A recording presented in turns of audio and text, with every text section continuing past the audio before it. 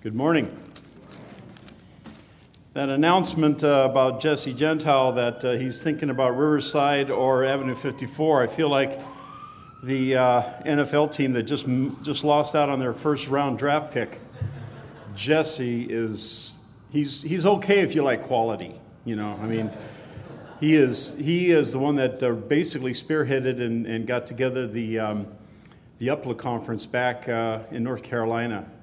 And his wife, Ellen, is from Fullerton, from Grace Bible Chapel, the Dan family. And so we're familiar with her and that. And Jesse is just a really dedicated person, not only to the Lord, but and also to the assemblies. And so he's going to be an absolute added plus to this area. And maybe we can sneak him into Claremont. I don't know. We'll see what we can do. Al called me yesterday and apologized for not being able to come, and I told him, I said, well, just make sure it doesn't happen again. No. But he just, it just shows he's a very loving and gentle man, and we miss his ministry. I'm sure you'd rather have him here than me, but he's looking forward to coming again when I guess they have another Western Assembly's home meeting. What I've been having on my heart the last couple of weeks, obviously, and I've mentioned it before, and that is the things in my life that are kind of coming to an end as far as my teaching career is concerned. And I couldn't help but think, you know, I've been kind of reminiscing back, looking back over the last 35 years and remembering people and teachers that I've come in contact with and met, and specifically students. And just doing a quick addition, I think it's been close to about 10,000 high schoolers that I've been able to teach in these 35 years.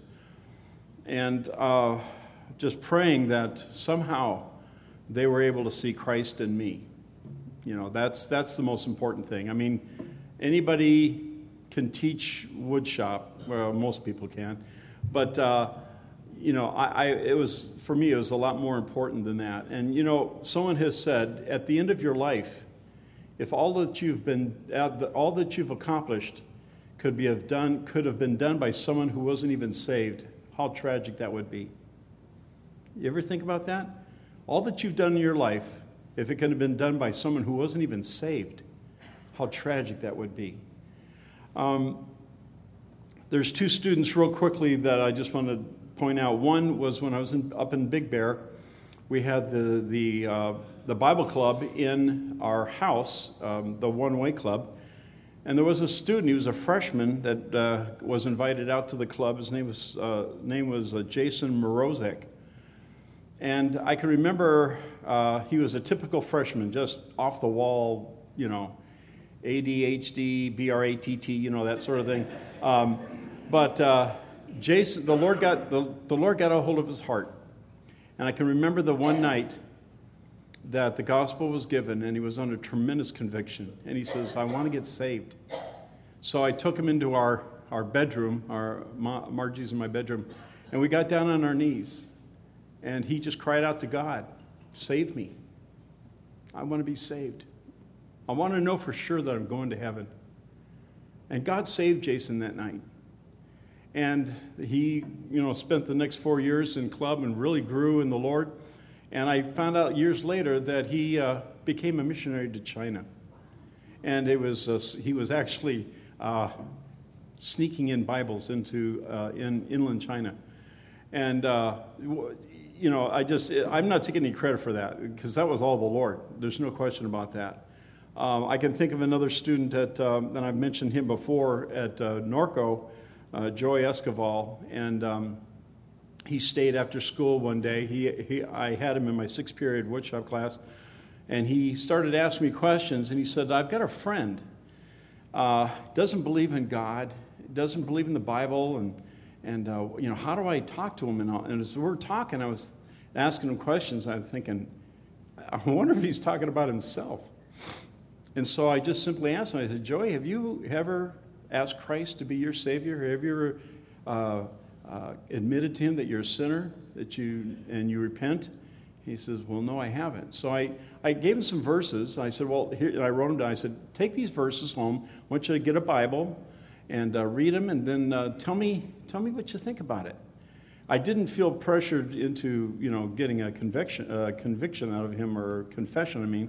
But the next day, no surprise, he comes in as smiling from ear to ear. I knew what happened. He says, yeah, I got saved last night. I asked the Lord. And he grew. And his senior year, he actually was the president of the Bible Club. And he's going on for the Lord, too. In fact, he visited here a couple years ago. He just came in and just said hi and stuff. And so, in Psalm 119, 105, it says, thy word is a lamp unto my feet and a light unto my path.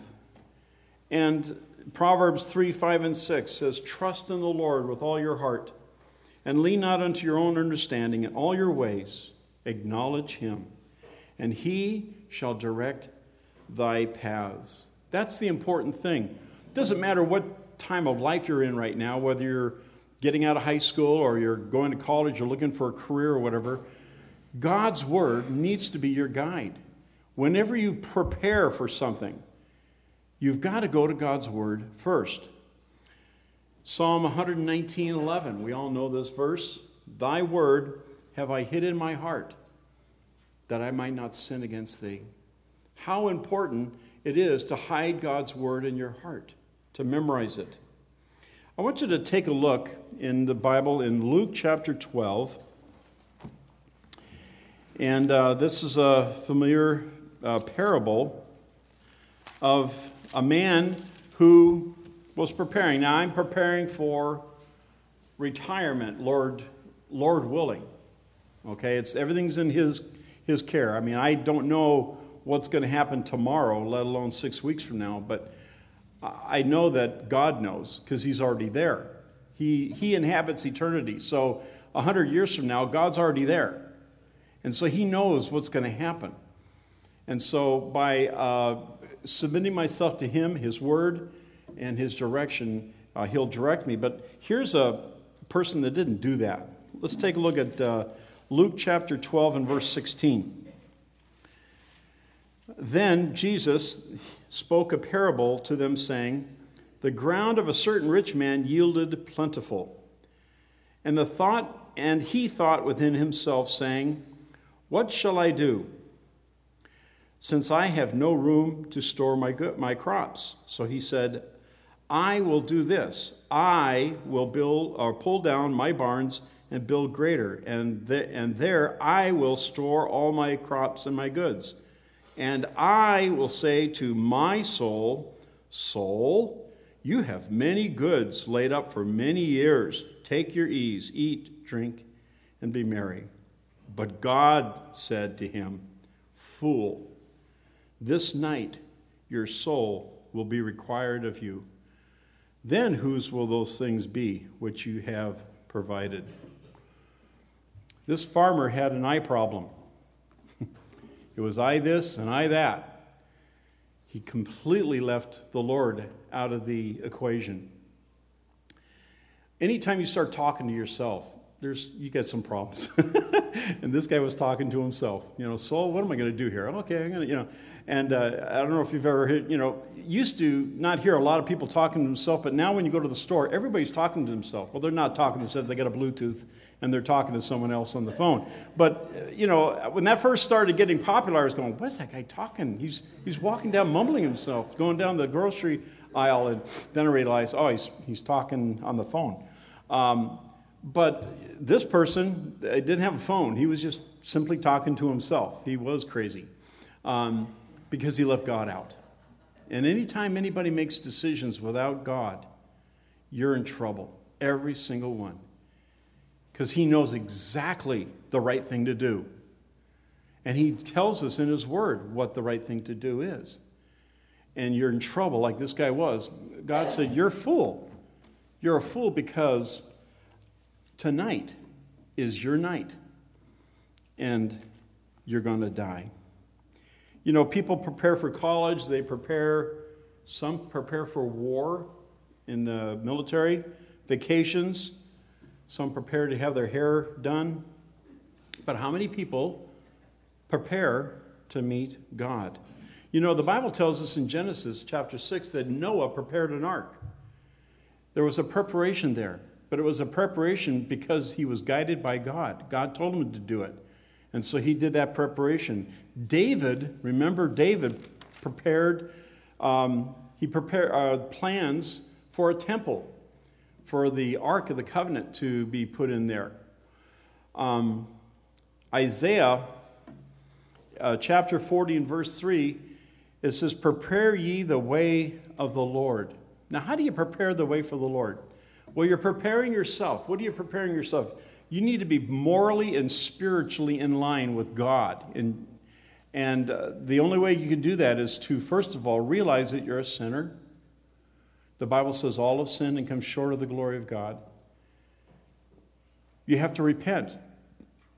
Luke 13:1 says, "Unless you repent, you will all likewise perish." Repent simply means to change your mind, to realize that you're going the wrong direction, and you've changed your mind 180, and you're going to go His way. That's what repentance means. It's a change of mind and a change of direction. That leads to a change of direction in your life. And you go to the cross, and at the foot of the cross, you realize, like we remember this morning, the Lord Jesus died on Calvary, shed His precious blood for your sins and for mine. And not just a few of the sins, not just the sins up until today, but all of your sins have been paid for by the blood of the Lord Jesus Christ. And when you put your faith and trust in His shed blood alone, not His shed blood plus good works, not His shed blood plus going to church, not His shed blood plus anything, but is simply His shed blood, the Bible says you're born again. You're born into God's family, and you can't be unborn. We had, this last Thursday night, I had the privilege of speaking at the Awana program and sharing the gospel with the young people. And afterwards, a couple of the young people came up to me, and they started asking questions. And one particular boy said, "Well, I've asked the Lord Jesus into my heart so many times." And I knew him, and I said, "Ricky, if you were to invite me over to your house, and I knock on the door, and you open the door, and you invite me in. So I come in, and I'm enjoying fellowship with you, and all of a sudden you say, 'Excuse me, I've got to go to the door.' And I said, 'Why?' 'Well, I've got to let you in again.' 'I'm already in.' And he kind of looks at me, kind of smiles. He says, 'I see.'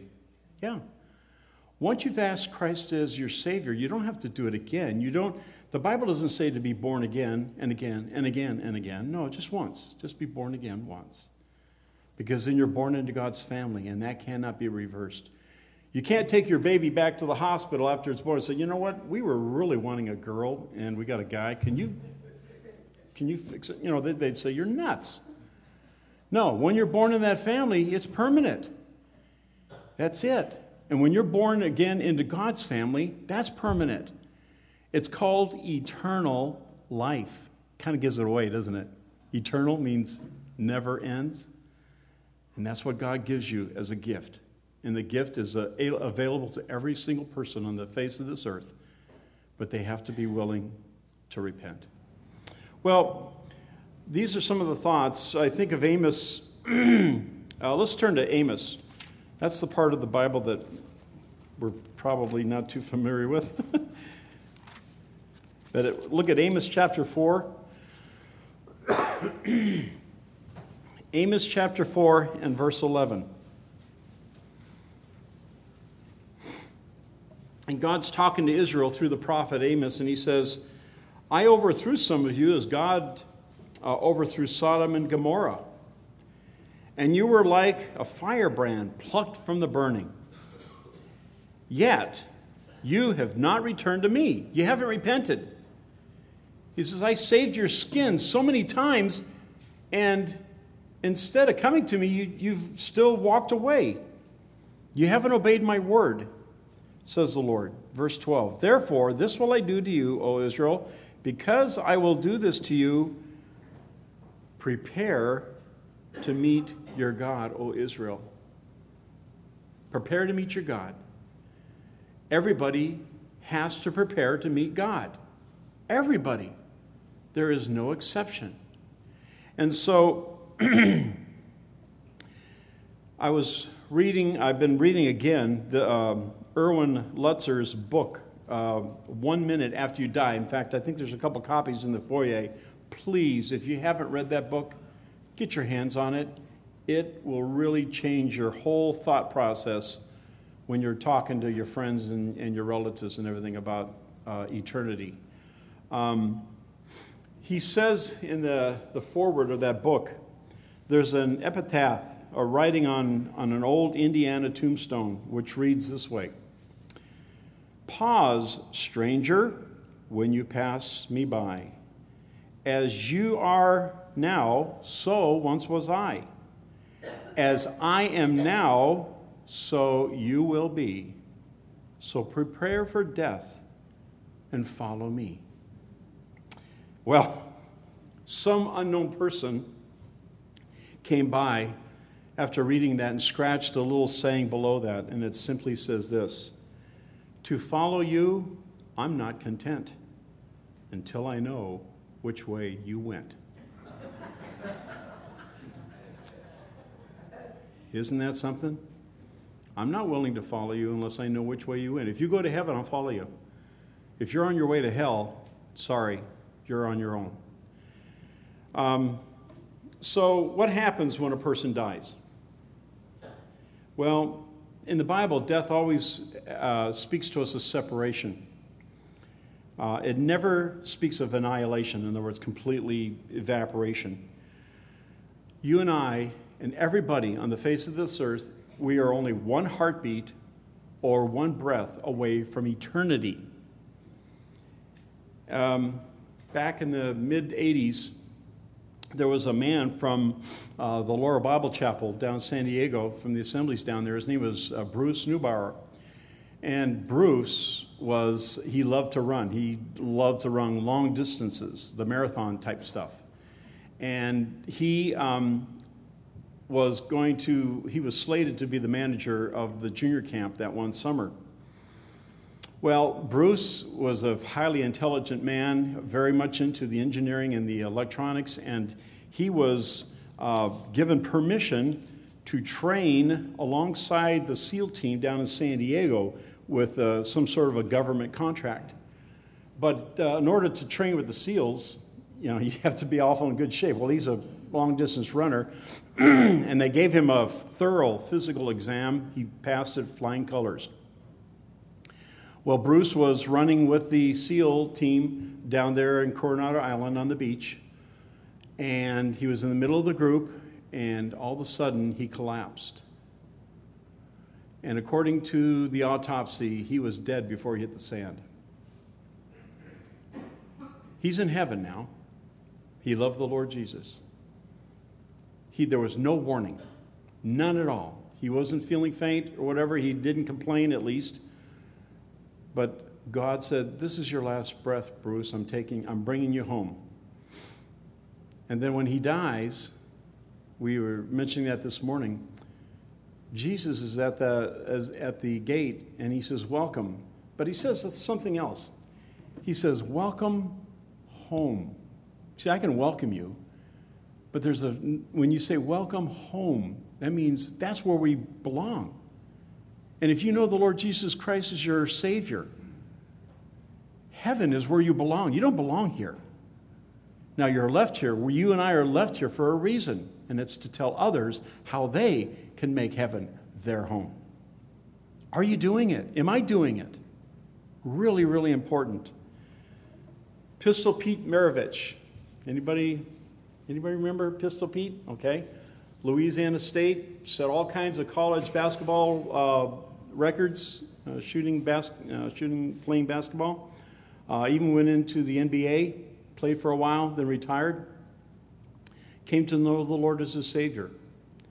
And one afternoon, he was in Pasadena at a gym with some other men playing basketball, a little catch-up game of basketball with someone named James Dobson, Dr. James Dobson. Well, at a little break, Dr. Dobson was sitting in the side there on the bleachers, and Pete Maravich comes over to him to have a little chat, and Dr. Dobson said to Peter, "Well, how you feeling?" He says, "I feel great." He turns around and collapses and dies. We don't know when our last breath is. And so C.S. Lewis, listen to what a quote out of the book. "Every human being is in the process of becoming a noble being, noble beyond imagination, or else, alas, a vile being beyond redemption. The dullest and most uninteresting person that you can talk to may be one day a creature which, if you saw it now, you would be strongly tempted to worship, or else a horror and a corruption such as you now meet, if at all, only in a nightmare. There are no ordinary people. It is immortals whom we joke with, work with, marry, snub, and exploit. Mortal horrors, or immortal horrors, or everlasting splendors." That's C.S. Lewis.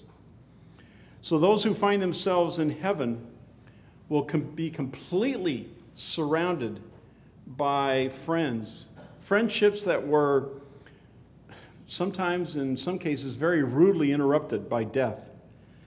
But now these friendships will continue forever. Have you ever thought about that? Sat down, boy, I can't wait, get back. I mean, all the people that have walked through the doors here at Claremont, I just think of all these people that have gone ahead, and I'm looking forward to them, looking forward to that friendship, and that's going to last forever. Well, those that find themselves in hell, that wake up in hell, will experience exactly the opposite. No companionship. In fact, I've talked to some people and told them about the Lord, and they said, I want to go to hell. Why? Well, that's where all my friends are. We're just going to have a big party. Well, the thing is, they'll hear the screams, but they won't see anybody.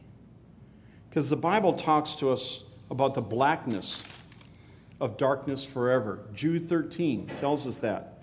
It's the blackness of darkness forever. And I've mentioned this before, but some of you are familiar with the Carlsbad Caverns in New Mexico. And it was reported that at one group, they toured way down into the catacombs down there, and you see the stalactites and the stalagmites. It's just beautiful. But then the tour guide says, well, I want you to see how dark it gets down here. And so he shut off the light. He said, I'm going to shut off the lights for 1 minute. And so he shut off the lights. And the report was from this one person that the blackness was absolutely suffocating. And after only about 30 seconds, one of the adults screamed, please turn on the lights. I can't stand it. 30 seconds, folks. How long is it going to be for hell? It's going to be for all eternity. Never without end. In Revelation chapter 9, verse 1, it talks about the bottomless pit. Well, a pit that has no bottom means what? You're falling. You're going to have this falling sensation and never finding ground. You'll just continually be having this falling sensation. How many of us, I know I have had dreams where you're falling and you're really anxious and you're waiting for you to wake up from the dream so that you're not falling anymore. But not in hell, because you're falling for all the rest of eternity. And then it gets worse.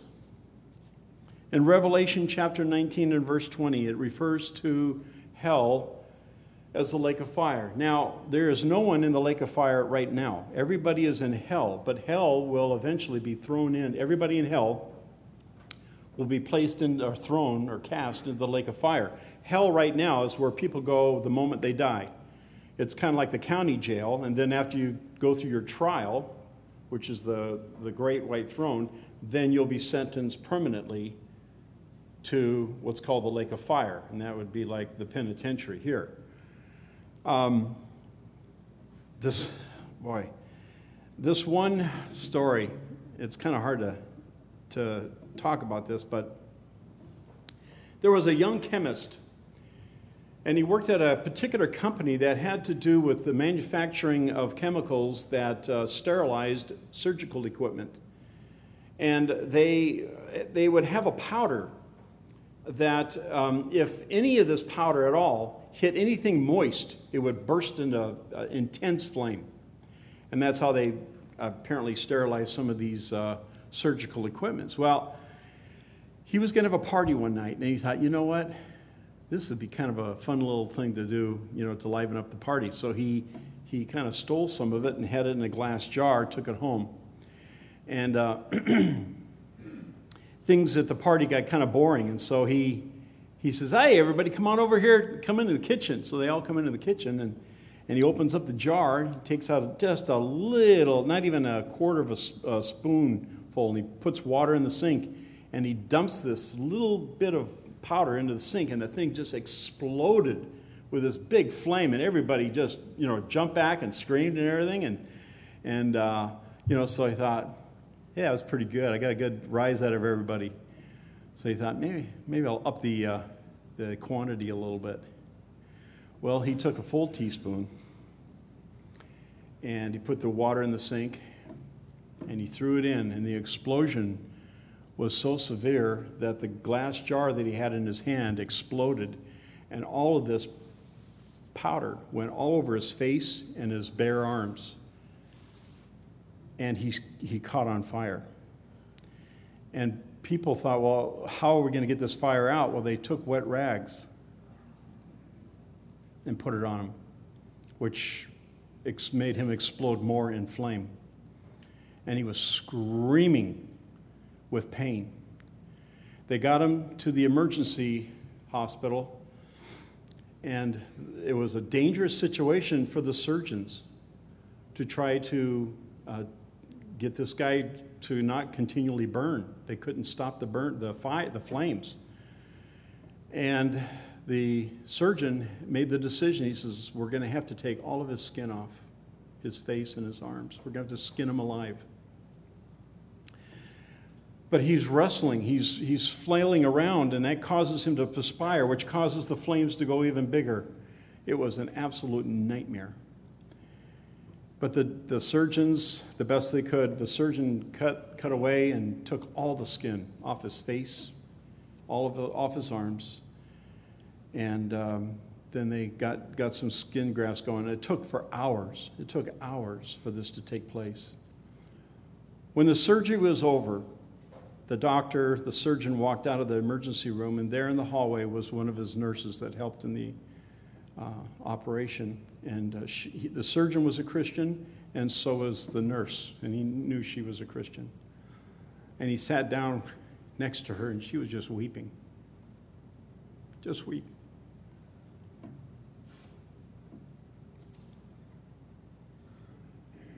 And the surgeon said,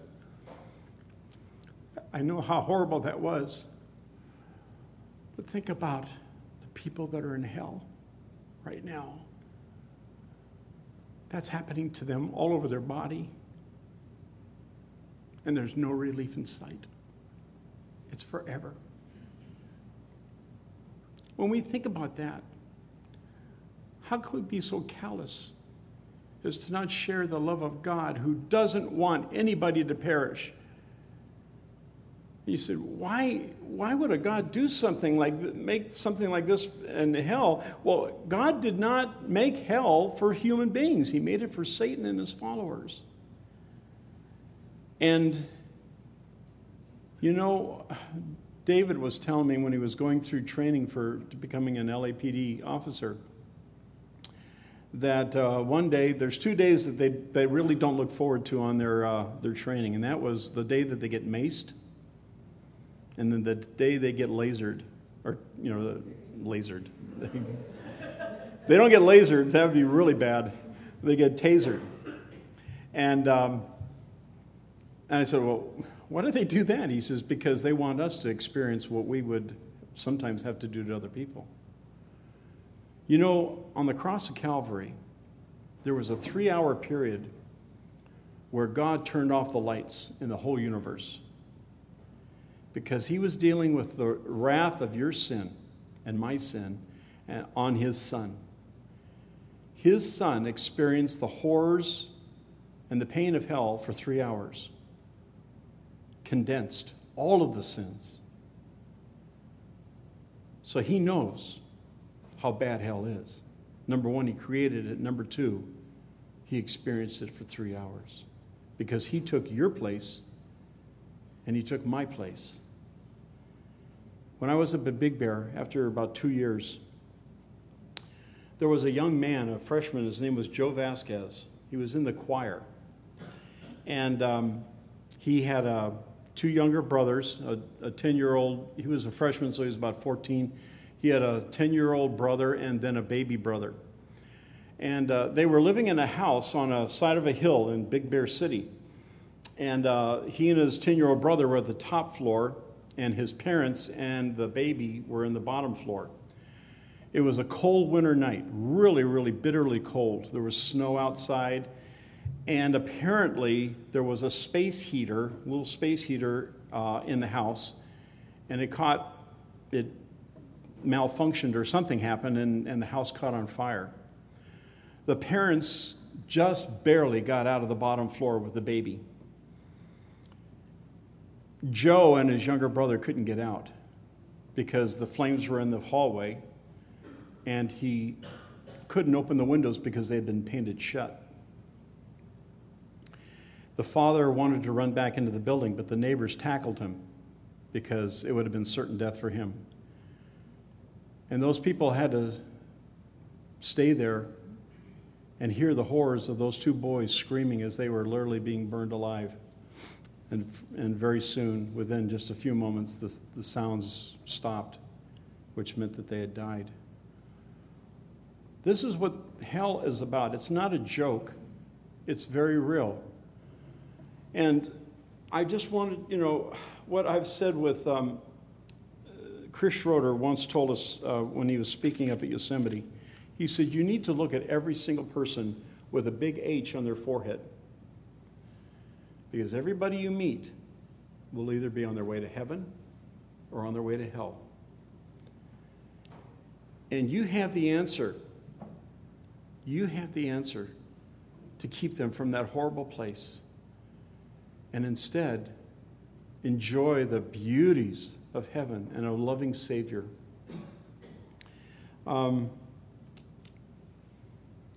Romans 3:10 says, as it is written, there is none righteous, no, not one.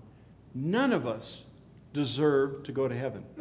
None of us do, because we're not righteous. You have to be righteous.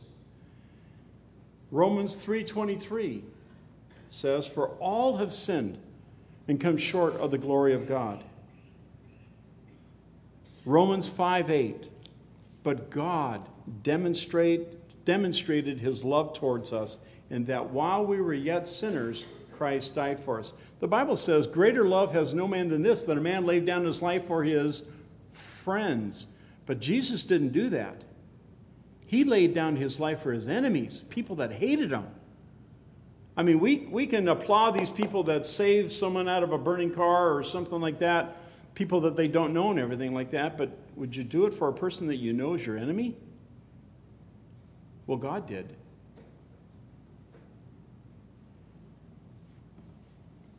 Romans 6:23, for the wages of sin is death, but the gift of God is eternal life through Jesus Christ our Lord.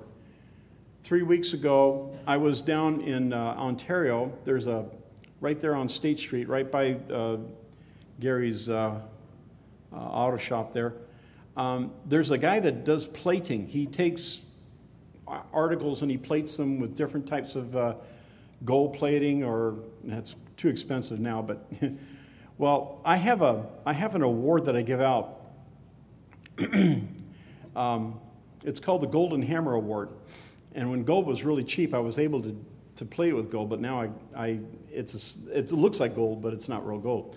Anyway, the guy found out I was a teacher, and he was very much for education. He says, listen, I'll do this for you for free. And I thought, I like that. So I gave him the hammerheads. I take a hammer and I cut off the handles, and I drill out get it all, and he takes it and he buffs it up, and then he puts it in the plating solution and gets it all plated. Really, really pretty. And so when it was all done, a week or two later, I came back to pick him up, and he said, well, here they are, and they were just gorgeous. He said, man, his name is Jerry Newman. I said, man, Jerry, this is beautiful. And he says, yeah, it's probably about $200 worth of plating. I said, wow. I said, you sure you don't want anything? He says, nope. He says, this is for school. He says, I'm going to give it to you as a free gift. So I reached into my pocket, and I pulled out one of these, and I said, well, I've got a gift that's actually more expensive than that. And it's this little card. And it says here, for the wages of sin is death, but the gift of God is eternal life. And he looked at that, and he says, wow. He says, can I blow this up and print it up? I said, you can do whatever you want with it. I said, but please take it and read it. And this is the free gift of salvation. It's worth a lot more than your nice gift to me. Pray for Jerry, that he would accept God's free gift, because that's what it is. God offers you right now, because I don't know you. Everybody here looks like a Christian to me. I don't know whatever a Christian looks like.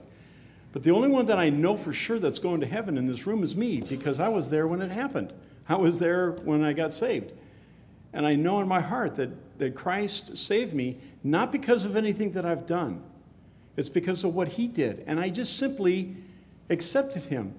John 1:12, one of the first verses the brigaders have to learn is this: but as many as received him, to them he gives the right to become children of God, even to them that believe on his name. It's something that you have to receive. If I offer you a gift, if I come over to your house and I knock on the door, it's your birthday, and you got all these people in there, and I said, and I had this guy, and I said, here's the gift. And you take it and you say, man, thank you for this gift. What does it cost? $10, or 15? What did you put up? What did you just do to the person that offered the gift? You've insulted them. If it's a gift, it's free. You can't pay for the Lord Jesus. He's offered to you as a free gift. And if you try to work your way, you try to do anything to earn your way to heaven, you're basically saying to God, well, your son did okay, but I've got to add a little bit more to it. You know what I mean? To make sure that no. It's an absolutely free gift, and you need to receive it and make it your own. This morning, if you don't know the Lord Jesus Christ as your Savior, do you know that you're a sinner? Do you know that you are already under condemnation? You're already been judged. You're only one heartbeat, one breath away from eternity. Do you know that? Does that bother you? I know it bothered me that Friday night that I was right in this room, and I heard on that children's meeting the man that gave the gospel, and I said, Lord, please get me home. I want to talk to Mom. I want to get saved. And as soon as we got home, Mom, come into my bedroom. She sat down with the Bible. We went over some verses. And as much as a little 7-year-old knows anything, I said, Lord Jesus, I want you to be my Savior. Let's pray. Our gracious Heavenly Father, we're so thankful that you did whatever can possibly be done in order to save people from their sin. But Father, we know that there's some people who will reject you. Oh, Father, their future is so horrible. I pray, Father, that won't be the case for anybody in this room. Please, Father, speak to their hearts. Convict them of their sin. May they understand that they cannot take their sin to heaven. but they can receive the gift of salvation, eternal life, by simply admitting to God that they're a sinner and that they're sorry for their sin. They repent and they trust only in the shed blood of the Lord Jesus Christ, because your word says, without the shedding of blood, there is no taking away of sin. So it was your shed blood of your Son that paid the penalty for our sin. Oh, Father, I pray that those of us who are saved will not hesitate to share the good news that God loves them and wants to save them from their sin with all of our friends or even people that pass by. Lord, I just pray that whatever was said this morning that was of the flesh, that we will soon and immediately forget it. But Father, those things that your Spirit has opened up our eyes with, we just pray, Father. I just pray for those souls this morning that are outside of Christ, that they won't delay. I ask this, that you would bless us and take us home in safety in your Son's worthy and precious name. Amen.